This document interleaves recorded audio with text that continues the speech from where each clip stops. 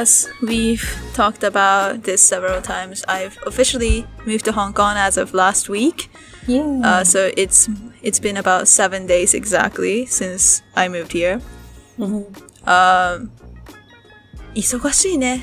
なんか so many things happened in that past 7 days.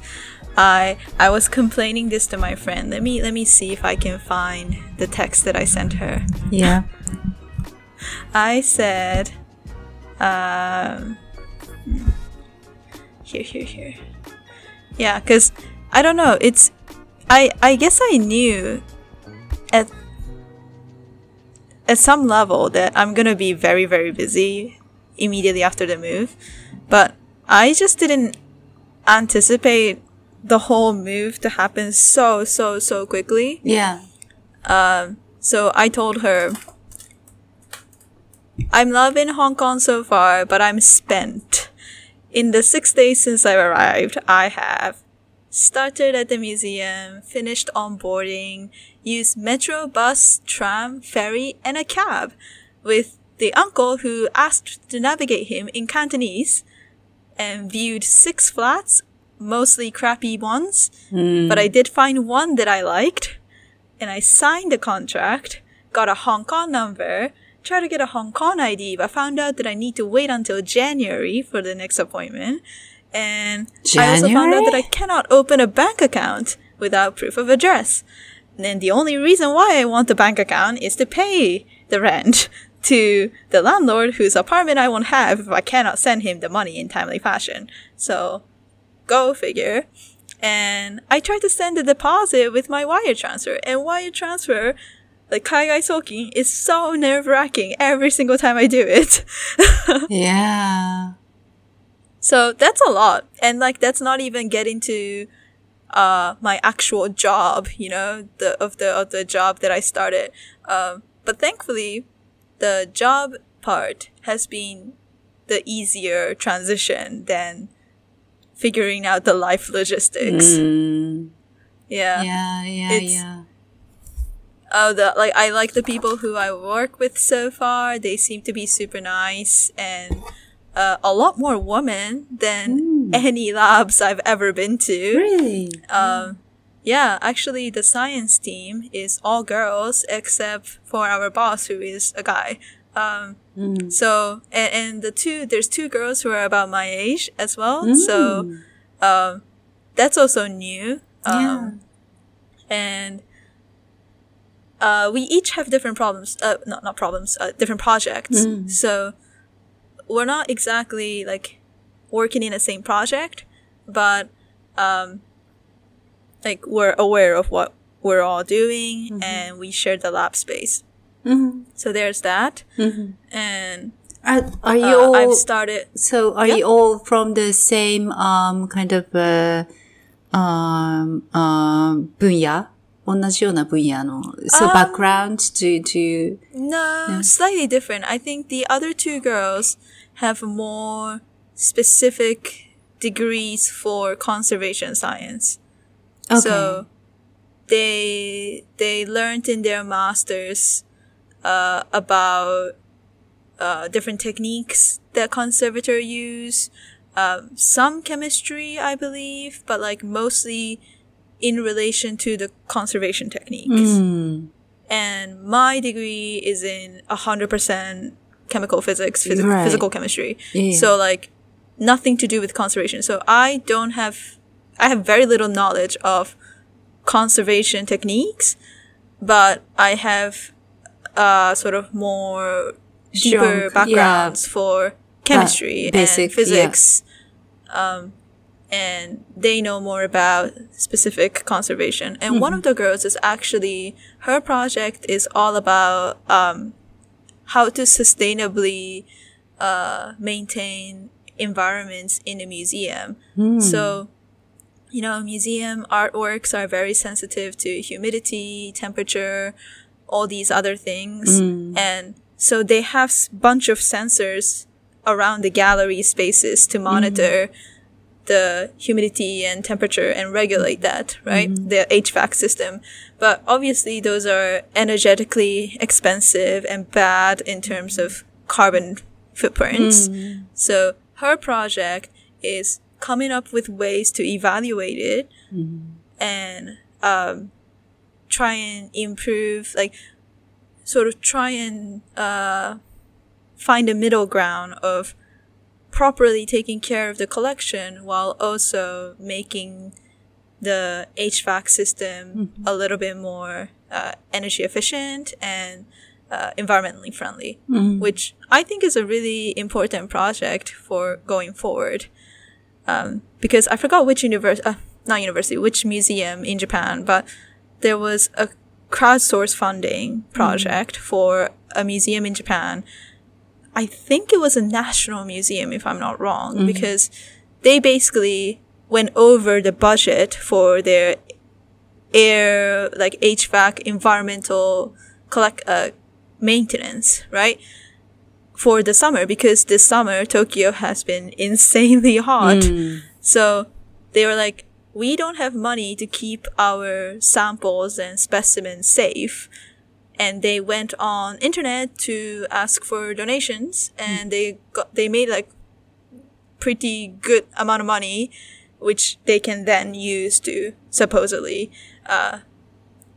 properly take care of their collections. But again, like the deeper problem is how to do this in a sustainable way so that we don't need to rely on these random public money, especially if you're a national museum that already relies on public taxpayer money, right? So things like this. So her project, I guess, is going to be a little bit more engineering type, like optimization problems. Yeah. I see. Yeah, that sounds fun.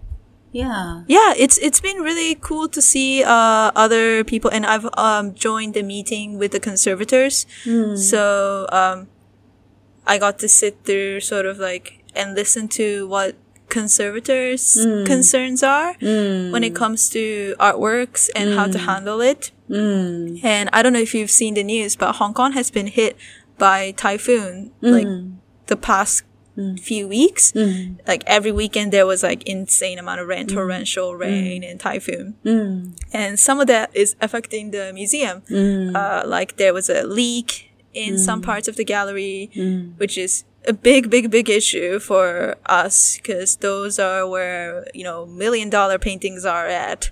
And so that kind of stuff we really worry about, and the conservators were very concerned about it. And so it was it's really interesting to sort of go from super fundamental chemical research to a lot closer to application. And I've started building my microscope as well. It's a little bit of homemade project, so I'm still building a light source with LED. I'll show you the picture. It's pretty fun. Like I spent like 30-40 minutes gluing every single little LED pixels onto the base. I'm like, I felt like I'm doing some Natsuyasumi no Kosaku. Yeah. So like the job wise, you know, it's been the easiest transition, but it's more like life stuff, you know? Getting my Hong Kong ID, which is kind of like a residential permit basically. Getting my Hong Kong number, setting up, you know, getting used to the commute. Although Hong Kong's public transportation is great. I love it so far. Does it helps. Yeah. Like regularly? Yeah. Like every very, 3 minutes? very frequently. Yeah. It's like Tokyo's subway system, but like less number of them than Tokyo. And I don't know how old the subway system is, but they look very clean and new. So I have no complaints. And also it helps that I am a city girl through and through. So I'm not like the crowdedness of the city or like the commute. Wouldn't bother that does you. not that does not bother me. And it's tiny apartments also doesn't bother me because that's sort of what I expected. It is still expensive though. I mean, right now, like Hong Kong rents are basically Manhattan rate. Really? Yeah, like I've seen flats where it would cost me like 2,000 plus US dollars. And it's like tiny and dirty and old. What? Yeah. It's sad. I'm like, wow, I'm paying this much for this tiny ass place. But like, I'm happy with the one I found that I signed a contract for. Again, it's a little bit far away from the station, 5 stories up, but both the building and the unit is clean. It's newly renovated room. So my unit is newly renovated. But it's tiny, right? Like, I have, like, 2個、ガスじゃないや。IH のコンロが2個あって、and I don't have a 洗濯機。So it's a shared, laundry? No. It's a one bedroom. But I need to go to the coin laundry. Oh, I see. Yeah. I need to go to the laundromat. Yeah. Which is on the same block. And it's like a cafe combined laundromat. Yeah. It's actually not bad. Not bad. I prefer that. I've done something worse in New York where I had to walk like 5 blocks to get to my nearest laundromat. That's a lot of work. Yeah. And also in New York, like Hong Kong, maybe it's too premature to assess this, but I feel really safe in Hong Kong. Whereas in New York, I would not leave my laundry alone, you know? Whereas here, I feel like I can put my laundry in and like, okay, I'll be back in half an hour and then come back. I feel like I could do that, but not in New York. I just like sat there with my books and like phone. Yeah, just wait. Yeah, wait there. Yeah, just wait there. So I'm still getting used to Hong Kong. Like, you know, the one thing that is good about apartment viewing is that it forces you to go to different neighborhoods. So other than your current, you know, Airbnb place and the work. So I did get to explore like a western half, of Hong Kong Island. But I'm yet to go to the eastern half of the Hong Kong Island. I hope I get to explore. I also met my reunited, much like you, my high school friend, whom I think the last time I saw her was at the high school graduation. So long time ago, very long time ago. But she's local Hongkongese, honky. That's nice. I don't know what's the right word. Yeah. So she and I are gonna hang out a lot probably, and she's really excited to take me around the city. So very exciting, and super grateful that someone, like, at least I know one person who's local here. Yeah. I mean, now with the work people, I know a few more local people, but this is the first time, you know, like I'm like moving to a new city in a place where I know very, very few people. I mean, it was the same, I guess, when I moved to New York. It was the same, but I was in a school, right? I was in university, where a lot of other people were on the same boat as me, so it didn't feel that weird, but moving as an adult, very different story. Which, maybe it's a good segue to talk more about, like,